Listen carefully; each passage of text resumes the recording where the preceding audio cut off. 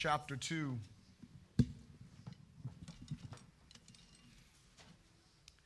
Book of Philippians chapter 2, we'll begin reading in verse 1.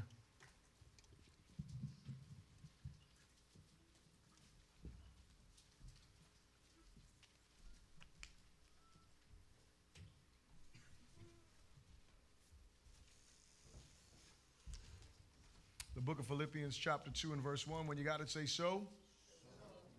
And it says this, it says, therefore, if there is any consolation in Christ, if any comfort of love, if any fellowship of the Spirit, if any affection and mercy, fulfill my joy by being like-minded, having the same love, being of one accord, of one mind.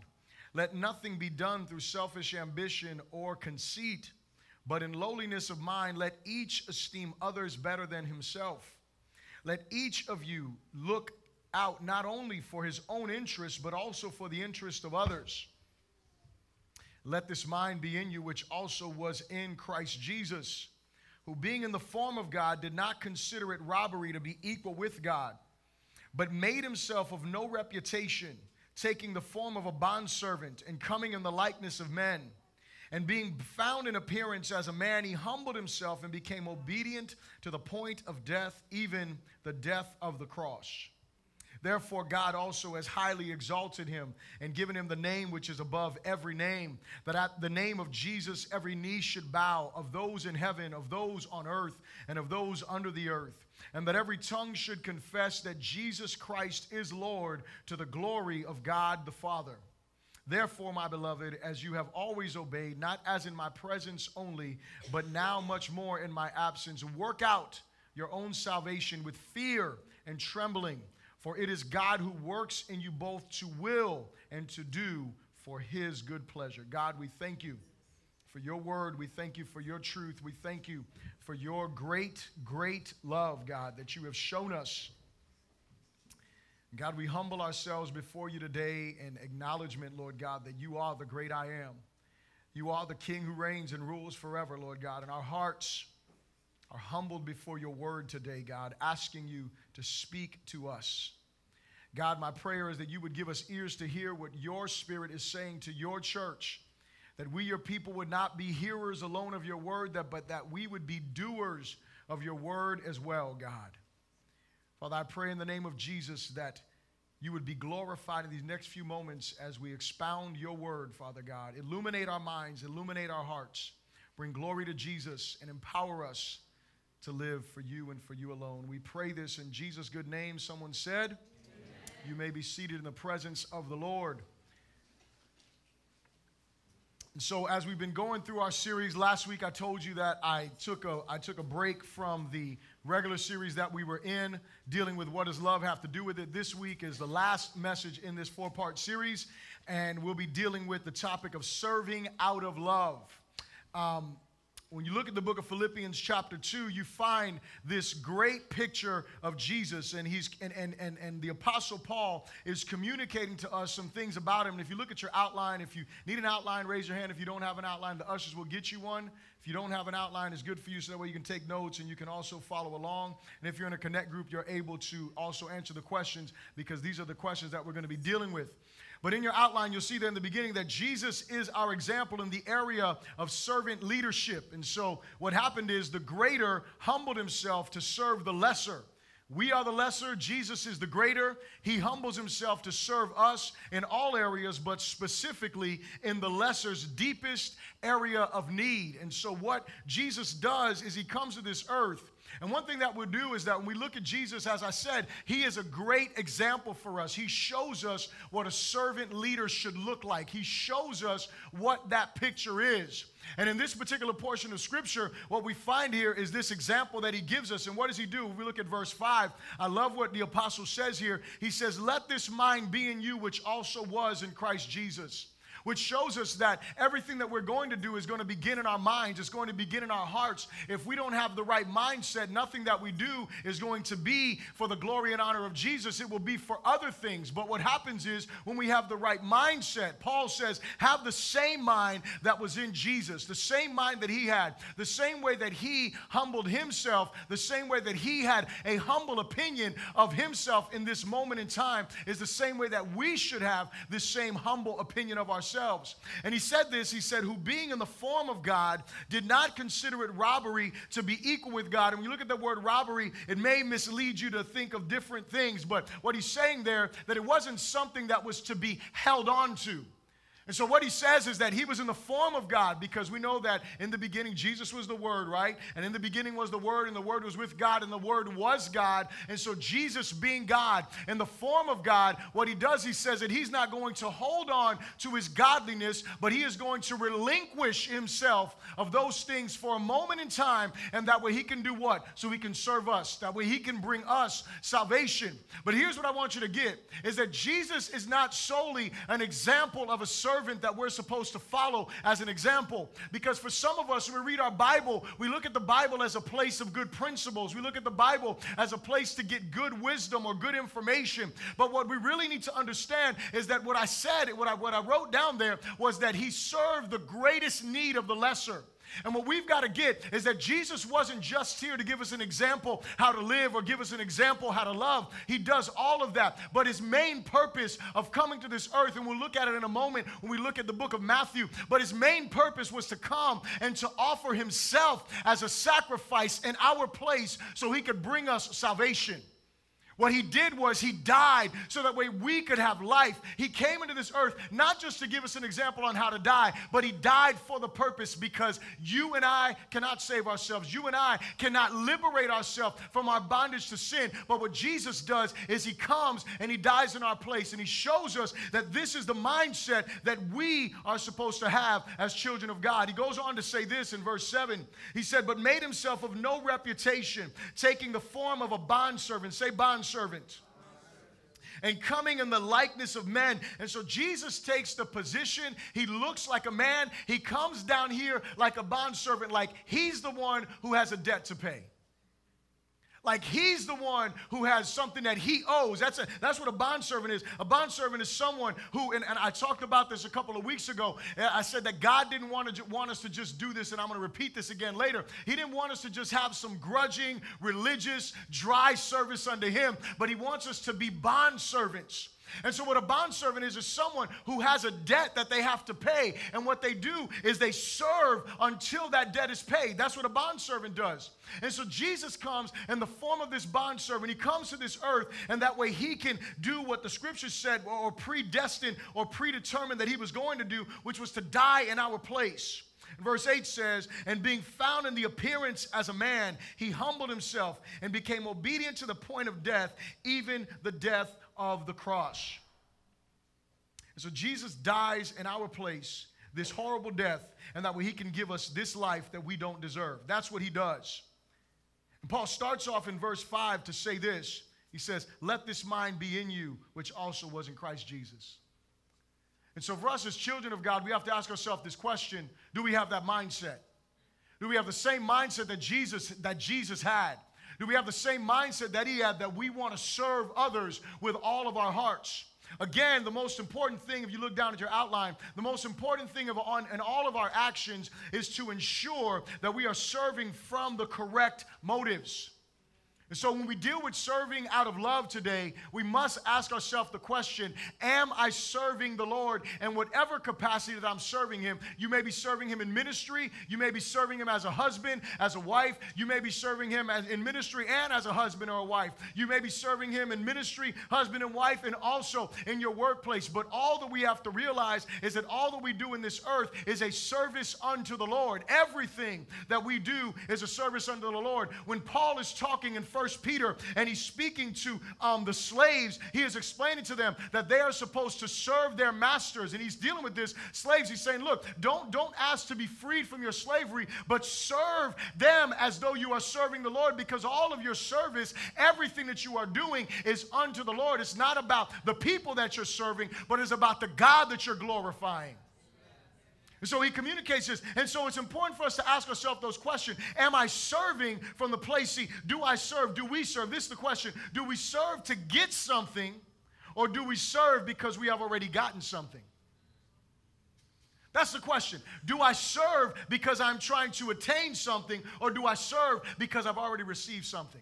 Because I've already gotten something, is that the reason that I serve? You see, because we get to this place where we want to think about how we earn things. And so if we just take it to the natural and we look at our jobs, in your job, right, you serve in your job capacity, whatever it is that you do, you serve there for a paycheck, correct? Amen? Yes? Amen. Nobody works for free. Hello, glory to God. I'm just saying. Right? Everybody serves for that paycheck. They serve, they do their job, they work for that paycheck. And so in that sense, what you do is you serve because you are trying to get something, right?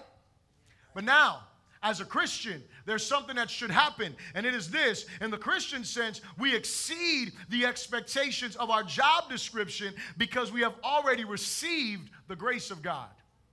And so even though I work in a workplace and I work for a paycheck at the end of the week or every 2 weeks, it doesn't mean that as a Christian that's the end of my service, because what happens is my job description says I should do certain things, and there's other things that I should be doing that are additional to my job description. Hello.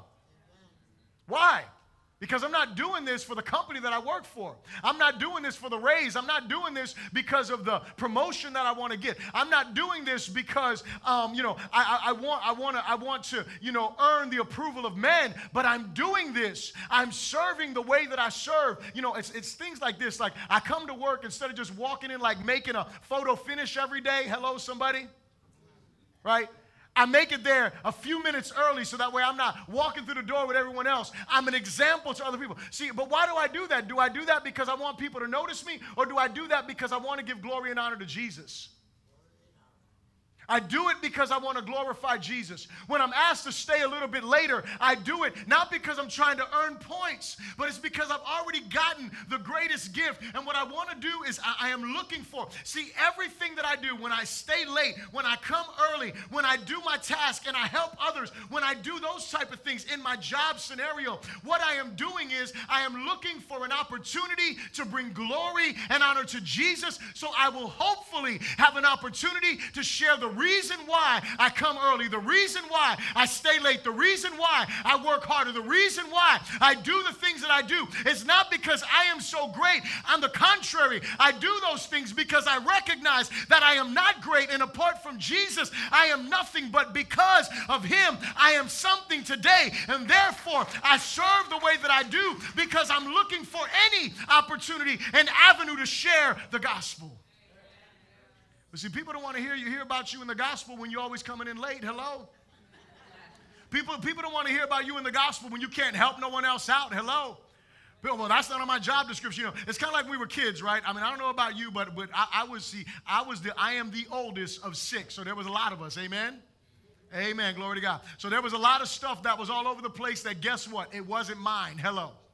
For any of you parents, you probably understand where I'm coming from, right? Your kids walk by it and say, well, you'd be like, well, can you just pick that up? They're like, well, I didn't put that there. Right? This is what our children do. Okay? And so what they're saying is at this young age, they're like, well, I didn't make the mess, so why do I have to clean it? Glory to God. And then parents, you want to lay hands on them, right? Amen. Glory to Jesus. Like, how many messes do you make that I didn't make that I got to clean up, right? But here's the thing. We grow up and we get into our workplace and we learn our job description. And then we say, well, you know what? This is what my job description says, and so I don't have to do that. So what does that show? That shows that we're just like we were when we were little kids. Hello? I didn't make that mess, so why do I have to do that? But see, the motivation in my heart, the motivation for the reason why I do what I do is not because I want to bring glory to me. It is because I want to bring glory to the King of Kings. In our culture, when we look at this topic of serving has been minimized to almost a non-essential status. The lowest of the low serve while everyone else is served. Growing up, we used to hear things like this. You don't want to grow up to be a garbage man. Hello. If there are any garbage men in here, I don't mean to be offensive. I'm just saying this is what I heard when I was a kid, right?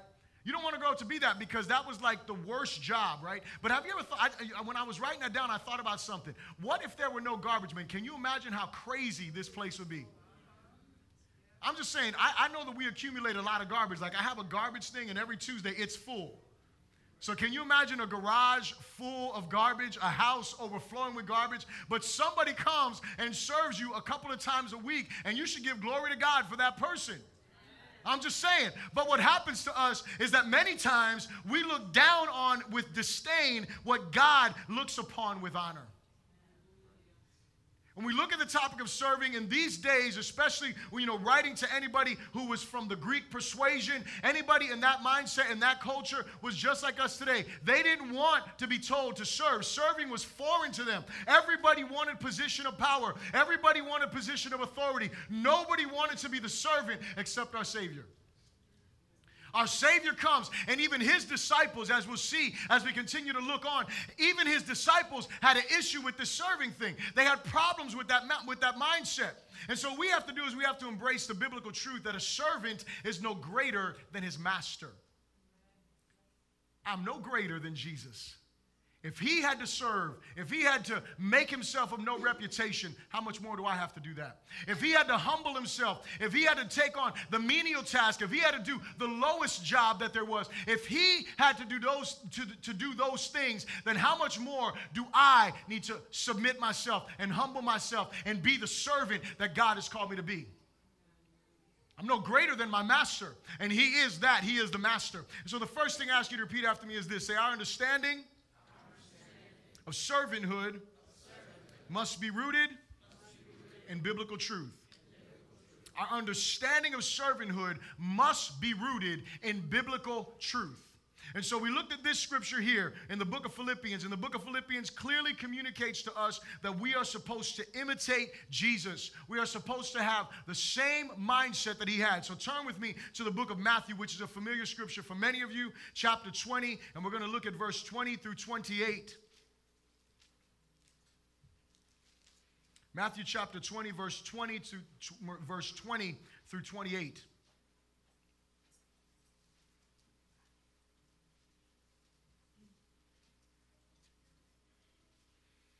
When you got it, say so. It says this. It says, then the mother of Zebedee's sons came to Jesus with her sons, kneeling down and asking something from him. And he said to her, what do you wish? She said to him, grant that these two sons of mine may sit, one on your right hand and the other on the left, in your kingdom. Jesus answered and said, you do not know what you ask. Are you able to drink the cup that I'm about to drink and be baptized with the baptism that I am baptized with? They said to him, we are able. So he said to them, you will indeed drink my cup and be baptized with the baptism that I am baptized with, but to sit on my right hand and on my left is not mine to give, but it is for those for whom it is prepared by my Father. And when the 10 heard it, they were greatly displeased with the two brothers. And so it seems like the other 10 got the lesson, right? It seems like the other 10, like they understood, like, man, how are you guys asking these type of questions? The reality is they probably got upset because they wanted to ask the question. Hello. All right. Every one of them was struggling, and they wanted to have their own, their own position, and they wanted to be the ones. They argued about this stuff often. And so, but Jesus called them to himself and said, notice he called all of them. He didn't just call the two. He called all of them to himself to give them a lesson. And he says this is the reason why I allude that they probably all want to ask the question. He says, you know that the rulers of the Gentiles lord it over them. Those who are great exercise authority over them. Yet it shall not be so among you. But whoever desires to become great among you, let him be your servant.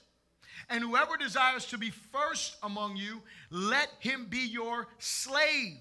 Just as the Son of Man did not come to be served, but to serve, and to give his life a ransom for many.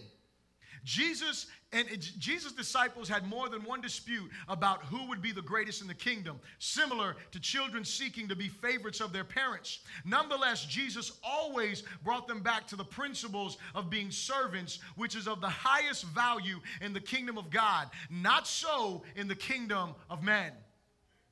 his disciples come to him, or two of his disciples come with their mother, Salome, I believe is who it is, and they come to, and she is asking a question for them. So she even has this mindset that is wrong. And she's like, look, I want these two to sit next to you.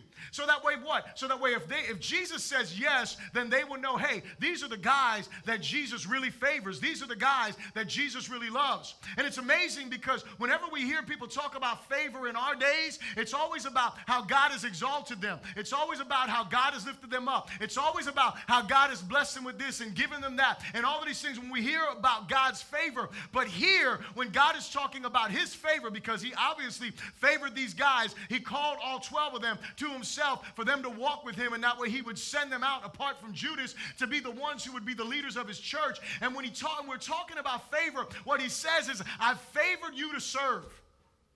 I favored you to be a slave of everyone. You want to be great? Be the slave. And when he says slave, he's talking about slave. The word there is the word doulos or doulon. And what it talks about is it's literally someone who is a slave. And so for us to get a biblical picture of what it means to be a servant, here's what it is in the Old Testament. In the Old Testament, the chief characteristic of a servant, which is understood as a slave, is that the servant belongs to another, so this servant has no legal rights of his own. Now, I don't know if you understand this, but this is what God is calling us out of. He is calling us out of slavery to sin, and we'll look at that scripture in a moment. He calls us out of slavery to sin to now being into a slavery to righteousness. He calls us out of darkness. He calls us out of our bondage to darkness, out of our bondage to sin. He calls us into the light to be in a relationship with him where we are totally 100% submitted to him, where we have the mindset that we no longer have rights of our own. That's why Paul says, no longer do I live, but Christ lives in me. You see, the issue with us as Christians is we want to relinquish some rights, but not all of them. We want to relinquish a few rights. We want to give up what we want to give up. We want to give up the things, okay, you know what, God, I'll give up TV. Or God, I'll give up the movies. Or God, I'll give up drinking. Or God, I'll give up these things. But what about the other stuff that God says, I want you to give up those rights as well? What happens to those things? See, because if we're going to be with Jesus, we're either all in or we're not. This is what he's saying here. He's saying that he's telling his servants here, he's saying, I came to serve, not to be served. Follow my example. He says that we are called into this. Now, that's the Old Testament definition of what it means to be a servant. In the New Testament, notice this, it isn't like this changes any, but in the New Testament, Paul calls himself and Timothy. In 3 different places, he calls himself a bondservant. Okay? Bondservant is, again, that word doulos. And what the word doulos means is it means a slave. It means a bondman. It means a man of servile condition. It means a slave. Metaphorically, one who gives himself up to another's will. Did you hear that? This is the picture. It is that one who gives himself up to another's will. Those whose service is used by Christ in extending and advancing his cause among men. Oh, let me say that again. We all, look, I don't know about anybody else in this room, but I know this much. I want to see the kingdom of God manifested in our days. I want to see God working works. This morning we were praying today. I'm like, God, I pray like the psalmist prayed. The psalmist prayed, God, arise. Arise and revive your works of old. What the psalmist was doing was he was looking back at the history of Israel, and he was saying, God, we saw the way that you liberated Israel from Egypt. We saw the miracles, the signs. We saw your power manifested in those days, and we are in need of you now. And so we pray that you would arise in our days and that you would revive your works of old. And so the same way that the psalmist prayed those things is the same way that I pray those things today, that God would revive his works. But can I tell you something? God cannot revive his works if he does not have people who are really his servants, people who have really given up their will, people who have really submitted their agenda, people who have really given up their life and said, God, it is not about me, but it is about you. Because here is the reality. Anything that we see wrought throughout the Word of God, we see it wrought through men who were submitted to God 100%. They gave up all of their life. When Jesus called the disciples and they were there fishing or cleaning nets, what did they do? Immediately they got up, to figure out, well, can I afford this? They heard his call and they ran after him. And so we want to see great moves of God. The question is it still your will or is it his will?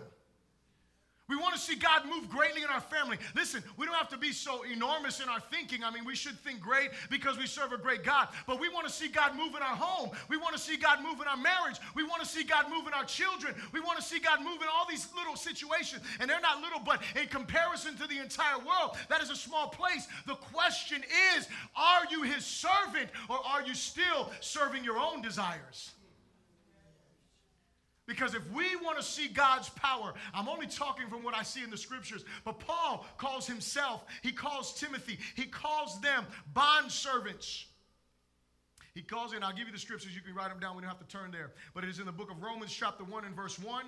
It is in the book of Galatians chapter 1 and verse 10. And it is in the book of Philippians chapter 1 and verse 1. So Romans chapter 1 and verse 1 is when he calls himself a bondservant. Galatians chapter 1 verse 10 is where he calls himself a bondservant. And and Philippians chapter 1 and verse 1 is where he calls himself and Timothy bondservants unto the Lord. Paul doesn't leave it there because a lot of people will say, well, you know what? He called himself a bondservant. He called Timothy a bondservant. But then we want to look at the scriptures. Let's turn our Bibles to the book of Romans chapter 6.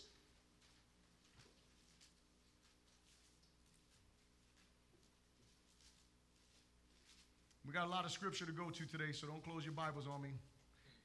The book of Romans chapter 6, verse 15 to 23.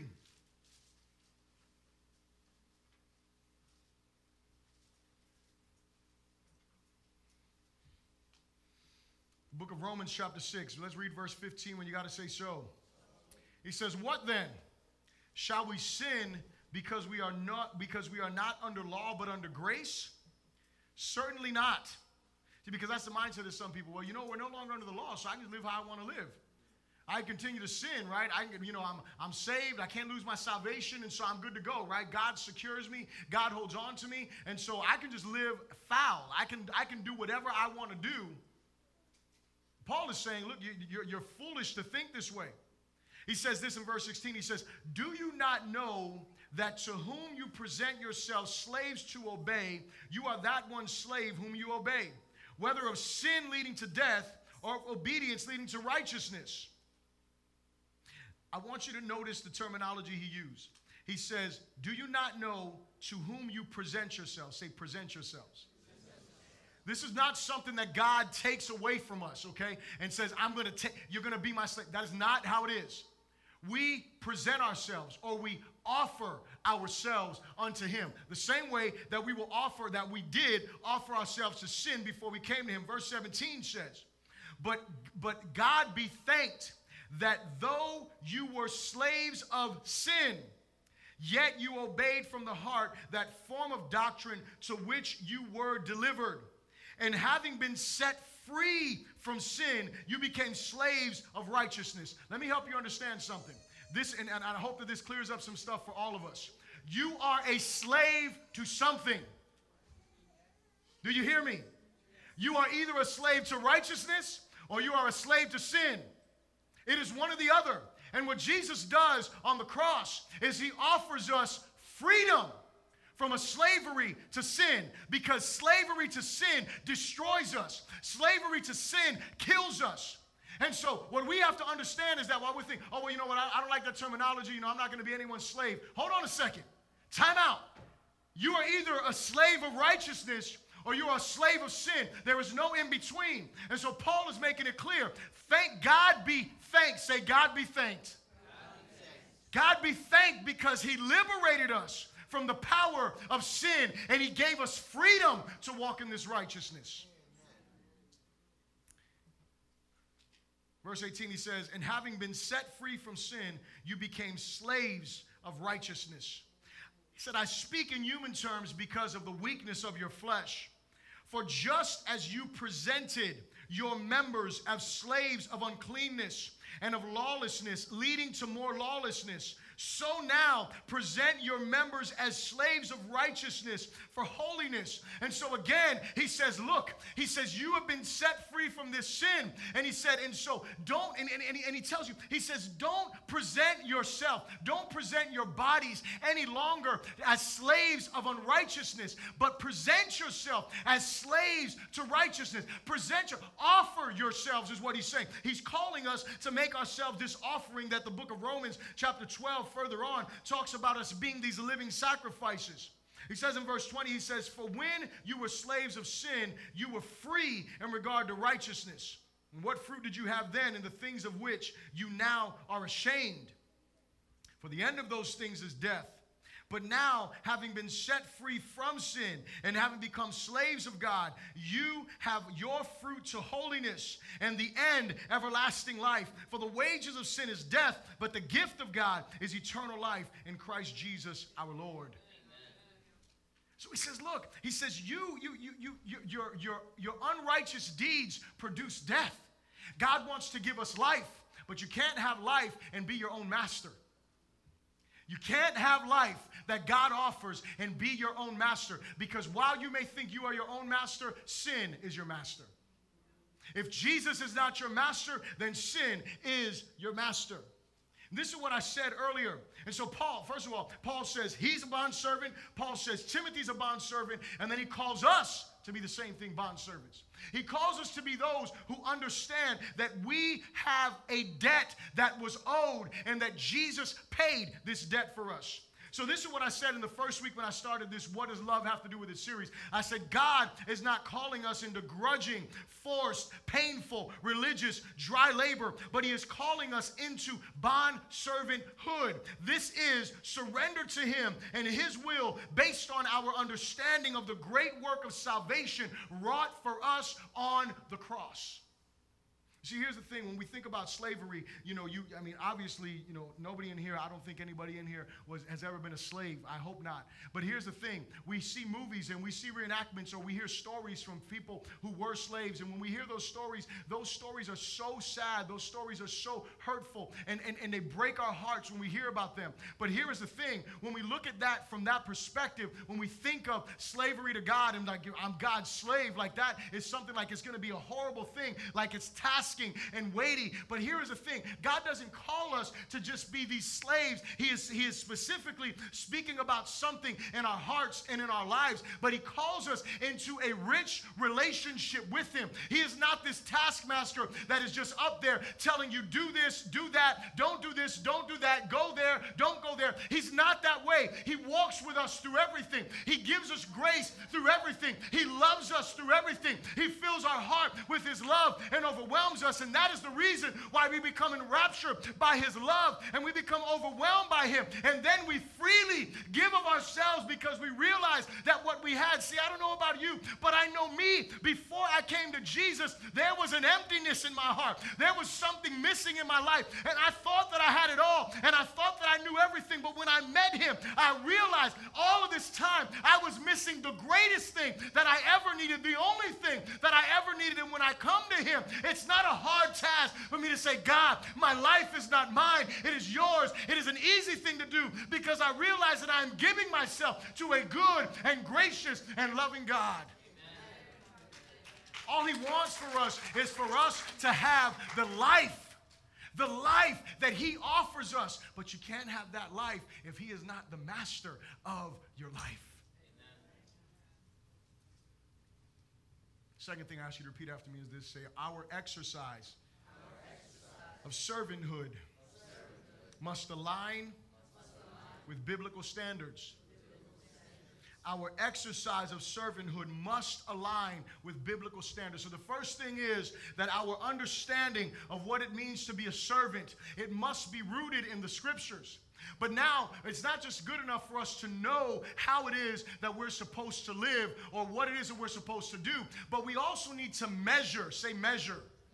We need to measure our lives. We need to see, am I living the way that I'm supposed to be living? The Bible constantly calls us to evaluate ourselves, to look at where we are. But here's the thing. God doesn't want us to evaluate ourselves based on our neighbor. He doesn't want us to evaluate ourselves best. He doesn't want us to evaluate ourselves based on the best and most holy Christian we know. He doesn't want us to do that. He wants us to evaluate and base all of our evaluation on one true God, and that is Him and Him alone. And He wants us to do it based on what the Scriptures teach us.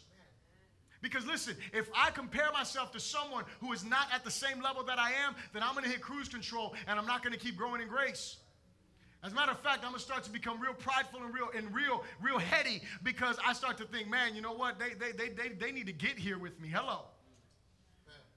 I start to look down on people, but it's not so bad. See, it is bad that I look down on them, but that's not the worst part of it. The worst part of it is that you're not growing the way that you should be growing. And then if you start comparing yourself to the other Christian that you feel like is way up there, you know, they're the person that prays and reads the word, and you always hear them preaching, and you know, you start comparing yourself to that person, and then all of a sudden you start to feel this condemnation. And guess what you're not doing again? You're not growing. And so Jesus calls us to compare ourselves to Him, because all of us will fall short, but we know that He died so that way we could what? Experience His grace. So our exercise of servanthood in this area of service must align with biblical standards. It is of the utmost importance that we measure our serving by biblical standards. And here are 3 biblical standards for serving. The first one we've already dealt with, and that is this. It is that we serve, and if you're taking notes, you can write this down. We serve the Lord. So what I wanted to do here is I wanted to flesh this out. How is it that we serve God based on the Scriptures? How can I know if I'm serving Him? So the first one is this. We serve the Lord, first of all, as bondservants. And bondservants are those who are bound to service due to a debt that we owed.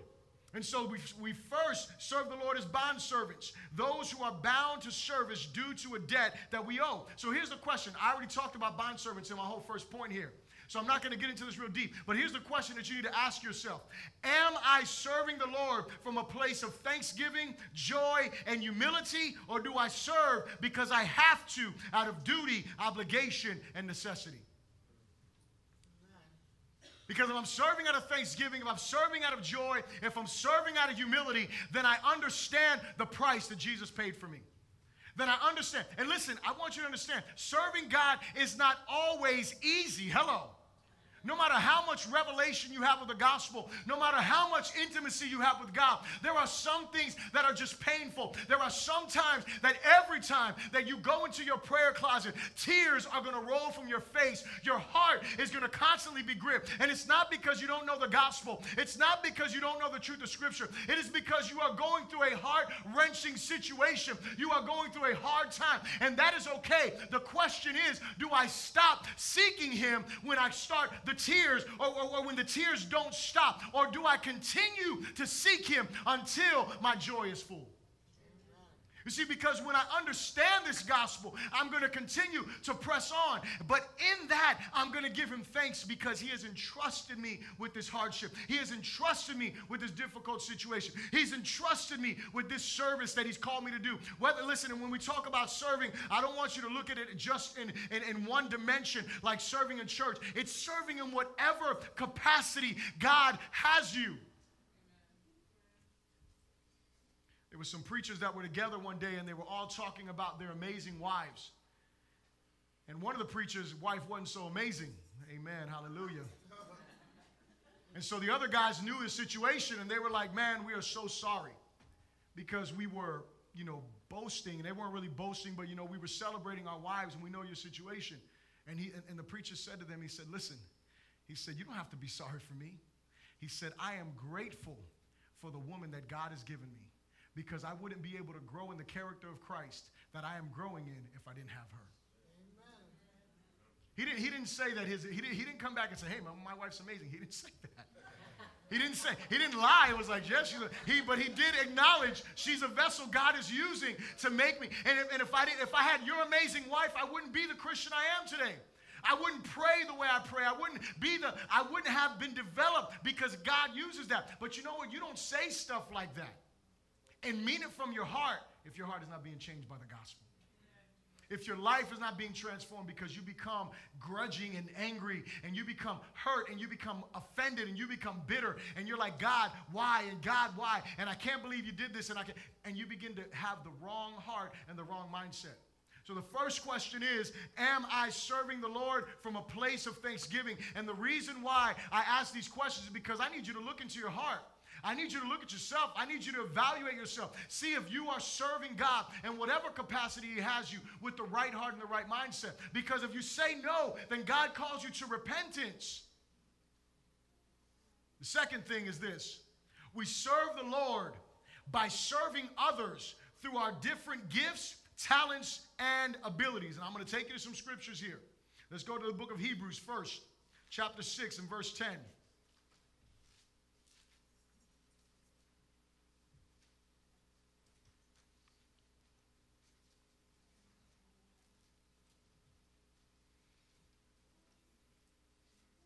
Hebrews chapter 6 and verse 10.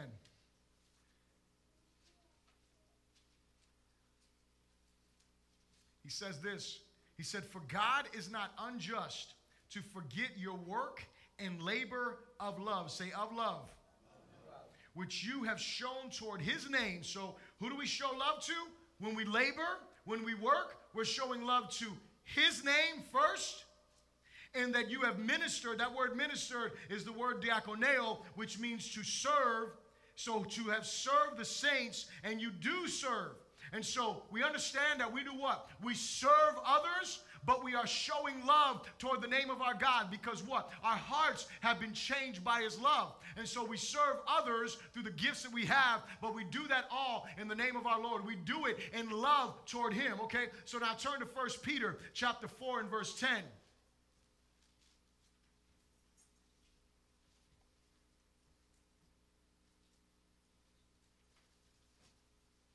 We're going to start at verse 7 just so we can flow into verse 10. You got to say amen? Amen. It says this, says, but the end of all things is at hand. Therefore be serious and watchful in your prayers. And above all things, have fervent love for one another. For love covers a multitude of sins. Be hospitable to one another without grumbling. As each one has received a gift. Say, as each one. Now look at me for a moment. Each one means each one. Amen? I'm just saying because, you know, some people be like, nah, they didn't mean me. No, yes, you're each one. Say, I am each one. I am each one. I mean, you're not each one, but you're one of each one. So anyway, the point is you're one of each one. And so each one, as each one has received a gift. So everybody in this room, if you are a Christian, if you are a child of God, you have received a gift. And he says this, minister it or serve to one another as good stewards of the manifold grace of God. And so the gifts that I receive, the things that God has entrusted me with, when I don't serve, I am not being a good steward. Are you seeing that? Because if I'm being a good steward by serving with the gift that I've been given, or the gift, some people have more than one gift. If I am not serving, then I am not being a faithful steward of the gift that God has given me. He said, if anyone speaks in verse 11, if anyone speaks, let him speak as the oracles of God. So if anyone's a preacher, let him speak as the oracles of God. If anyone ministers or if anyone serves, let him do it as with the ability which God supplies. And this is the beauty, that in all things God may be glorified through Jesus Christ, to whom belong glory and the dominion forever and ever. Amen. And so what does he say to us? He says, listen, each of you has received a gift. And he said, and so what you need to do is you need to use your gift. You don't need to come to church and just sit on a seat. Hello. You need to be part of the body, the life of the body. And so the gifts that God has given you, then you need to be serving. And when you do that, you are being faithful with what God has given you to serve. So here's the question for that one. Am I using all that I have been entrusted with to serve the body of Christ and others in general for the glory of God? It's important that we ask ourselves that question. Not that I serve them because of other things, but that I serve them. That I serve for the glory and the honor of God. If you say no, you're sitting there, you have gifts, you have talents. And listen, I'm not talking about people that are going through process, because there's some people in here that are going through the mentoring program and they're getting ready to start serving. I applaud you. Give them a hand, because they're in a position to do that. So I'm not talking about that. I'm not coming to condemn those people, because those people want to serve in some capacity. I'm talking about the ones who just come to church, who just come and participate, in worship. They get their, they get their fill, and then they just go home, and it's just about them and Jesus, and that's it. I'm talking about that person who has no desire to serve, who has no will to serve, who's not doing anything to pursue the use of the gifts that they've received. Then that is a problem. Because number one, you're not bringing glory to Jesus. Number two, you're sitting on the gift that he's given. And number three, the rest of the body needs the gift that God has given you. The third thing, the third way that we serve the Lord is we serve the Lord in others. Y'all are going to love this. We serve the Lord in others by esteeming others and considering their convictions above our freedoms. Let me say that again. We serve the Lord and others by esteeming them, esteeming others, and considering their convictions above our freedoms. Turn to the book of Galatians, chapter 5 and verse 13. We'll start there. And all I did when I was going through the scriptures, and I saw when it talked about serving one another, I saw these scriptures, and so that's where, I got all of this. And I was like, man, this is talking about me serving my brothers and my sisters. And so the book of Galatians, chapter 5 and verse 13, when you got to say amen. Amen. It says, for you, brethren, have been called to liberty. Only do not use liberty as an opportunity for the flesh, but through love serve one another. So he says here, he says, listen, don't use your liberty as an opportunity for you to live out your fleshly desires. He says, but use it as an opportunity to serve one another in love, right? So let me paint let's look at another scripture that really paints this picture really clear. Turn to Romans chapter 14. This is the one y'all gonna love. Hallelujah. The book of Romans chapter 14, and we're gonna look at verse 13 to verse 23.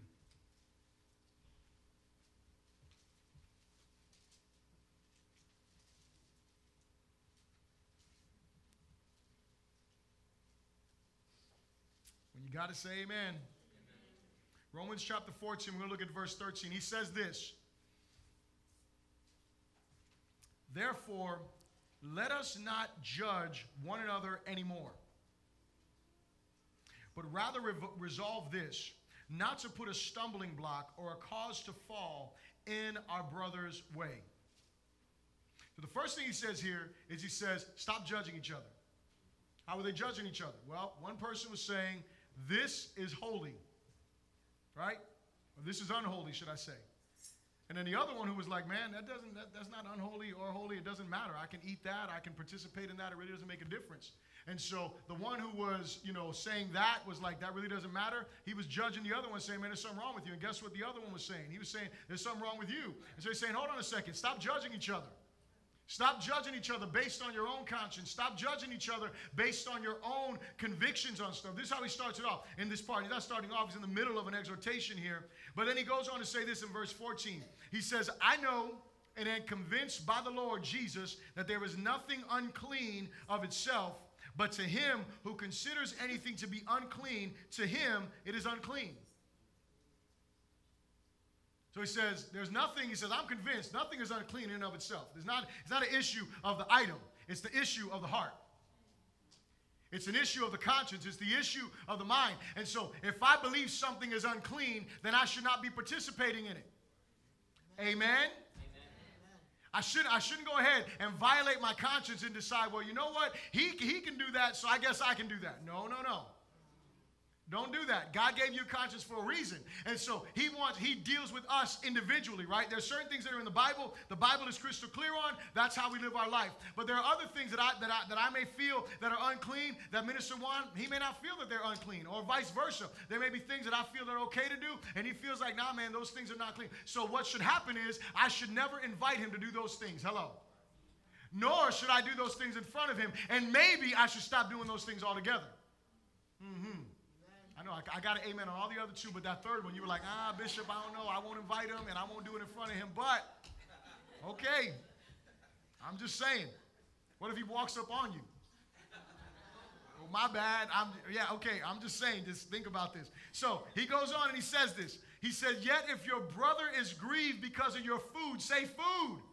He's talking about food. He's talking about eating. So, somebody thinks that pork is bad. Or in this case, it was people in those days, they had these markets. And so what they would do is that some of these places, they would dedicate all of their meat unto idols. And so what happened was, when I knew that that was a market that they had food, I knew that they were serving other gods, and I knew that they had meats that were dedicated to other gods, that would violate my conscience, because something is like, man, I shouldn't be eating that stuff, right? That's what in my mind is. And so what happens is, Paul is saying, look, if someone has that mindset, don't, if he's grieved because of your food, he's like, you shouldn't do this. Look what he says. He said, you are no longer walking in love. Read that again. He said, yet if your brother is grieved because of your food,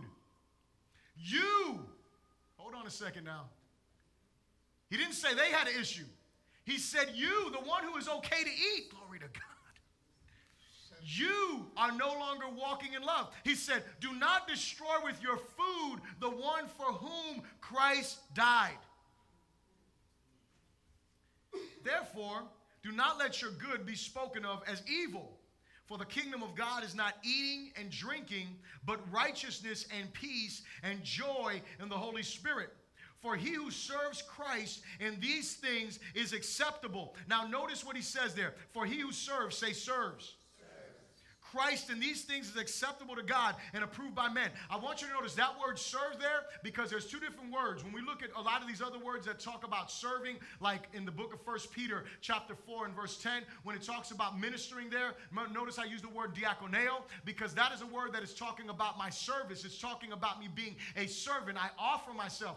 The other word is the word doulos or doulan or doulo, and that word is the word that we get the word slave. And the word that is used right here when he says this, for he who serves, it is not the word diakoneo, it is the word doulos. And what he's saying is, for he who is a slave to Christ in these things is acceptable to God and approved. What he's saying is, he says, if you are really submitted to God in these areas that you don't want to make your brother or your sister stumble, if you're a slave, then you're acceptable to God and you're approved by men, because you know what? You are going to do everything like Paul did when we were going through the book of Acts, that he did everything he could not to offend people's conscience. Hello. Verse 19, it says, therefore, let us pursue the things which make for peace, and the things by which one may edify another. Do not destroy the work of God for the sake of food. All things indeed are pure, but it is evil for the man who eats with offense. And so it's evil for me if I offend my brother in what I participate in, and it is evil for them if they partake of it. Verse 21 said, it is good neither to eat meat nor drink wine, nor do anything by which your brother stumbles or is offended or is made weak. Remember that third one that y'all didn't want to say amen to? There it is right there. Hello. It is good neither to eat meat, nor drink wine, nor do anything by which your brother stumbles or is offended or is made weak. It says in verse 22, he says, do you have faith? Have it to yourself before God. Happy is he who does not condemn himself in what he approves. But he who doubts is condemned if he eats, because he does not eat from faith. For whatever is not from faith is sin. And so I said, we serve the Lord and others by esteeming others and considering their convictions above our freedoms. See, a few weeks ago, I told you all about an invitation that I received to go to this Halloween party. By the way, I didn't go to the party. Hello. It wasn't because I wasn't going to go. It's because my wife had already had other plans, so I couldn't go. But here's the point. The point is, the reason why I struggled between accepting the invitation and not is because of this principle right here. Because I don't ever, the reason why I don't drink, I mean, I don't like alcohol anyway, but the reason why I don't do it is not because I'm not free to do it. It's because I don't ever want anyone to be able to say, well, Bishop was having a drink, so I'm good. Because while Bishop would have a drink and probably drink like half of it and not even drink the whole thing, right? And it would just sit there, you going ahead and you're just pounding them down. Hello. Not like me, because I... But here's the thing. But you're using, right? You use me as that scapegoat. And so there's certain things that I just will not do because I don't want to put a stumbling block, because this is what it means to serve my brothers and my sisters. It's for me to consider, listen, if it has the appearance of evil, if someone thinks it might be evil, I should stay away from it. Because of what? Because if there is any doubt in what I'm doing, in their mind, it may cause them to have an issue. It's not because I have an issue with God. God doesn't have an issue. Paul says it. He's convinced. Nothing is unclean in of itself. But you know what? If it's going to cause destruction, he says, don't destroy the work of God for those things. God is working in someone's life. And so we need to consider, okay, so here's the question for us. Do I consider others before myself? And am I willing to sacrifice my freedoms for the freedom of others? See, I'm going to tell you something. One of the greatest signs of maturity in your faith is that you're willing to let go of your freedoms for the freedoms of others. Amen. That you're willing to say, you know what, I don't need to do those things because you know what, those things don't necessarily bring glory and honor to God. I don't have to do those things. And I'm not going to do those things because I want to make sure that I am giving the cleanest and the clearest testimony of who it is that I'm serving. Amen? And so if you don't consider others and you just think about yourself, you're just like, yo, man, I'm free to do this. I'm free to do my thing. I'm free. Then you got the wrong heart. You have not because of me, not because of my standard, but because of the standard that Paul sets in the Word of God, because the standard that he makes clear that we should be living our life to bring glory and honor to Jesus, but we should also consider others who may be weaker than us. A lot of us are like, yo, you need to just suck it up, man. You need to become stronger in your faith. That isn't what Paul said. That is not what Paul said. That is not the way that he came at it. He said, don't do it. Amen? Amen? It should be obvious by now, I hope it is, that serving is not about us. In reality, it is not even about others, but it is truly about the glory of God. Amen? Amen? Here's my closing questions for you. Where is it that God is calling you to serve? Where is it he's calling you to serve? And what area that we talked about here is it that God is making it clear that, you know what? You're not being faithful in serving. Maybe you're having issues as a bondservant. Maybe you're just not committed like you should be. Maybe you're having issues in the area that we just talked about in considering others above yourself. Maybe it's that you are not really serving the Lord based on your gifts and your talents, and you're not allowing God to use you to bring edification to the body. Maybe it's in those areas. Maybe you're not serving faithfully. Maybe you're not serving faithfully in your workplace. Hello. But where is it that God is calling you to serve? Where is it that he's calling you to be more faithful? And then the other question is, are you prepared? Are you preparing to serve? And the most important question is this, is are you committed to serving as Jesus did? When we started in the book of Philippians chapter 2, it says that he humbled himself to death, even to death on the cross. So Jesus didn't just humble himself to death. He humbled himself to the most menial, the most degrading, the most debased death that there was. Are you and I willing to be that committed? Are we committed to giving everything, not just some things? If you say no to those things, God calls us all to repent in the areas that we've said no to. So I'll stand to our feet and bow our heads, please.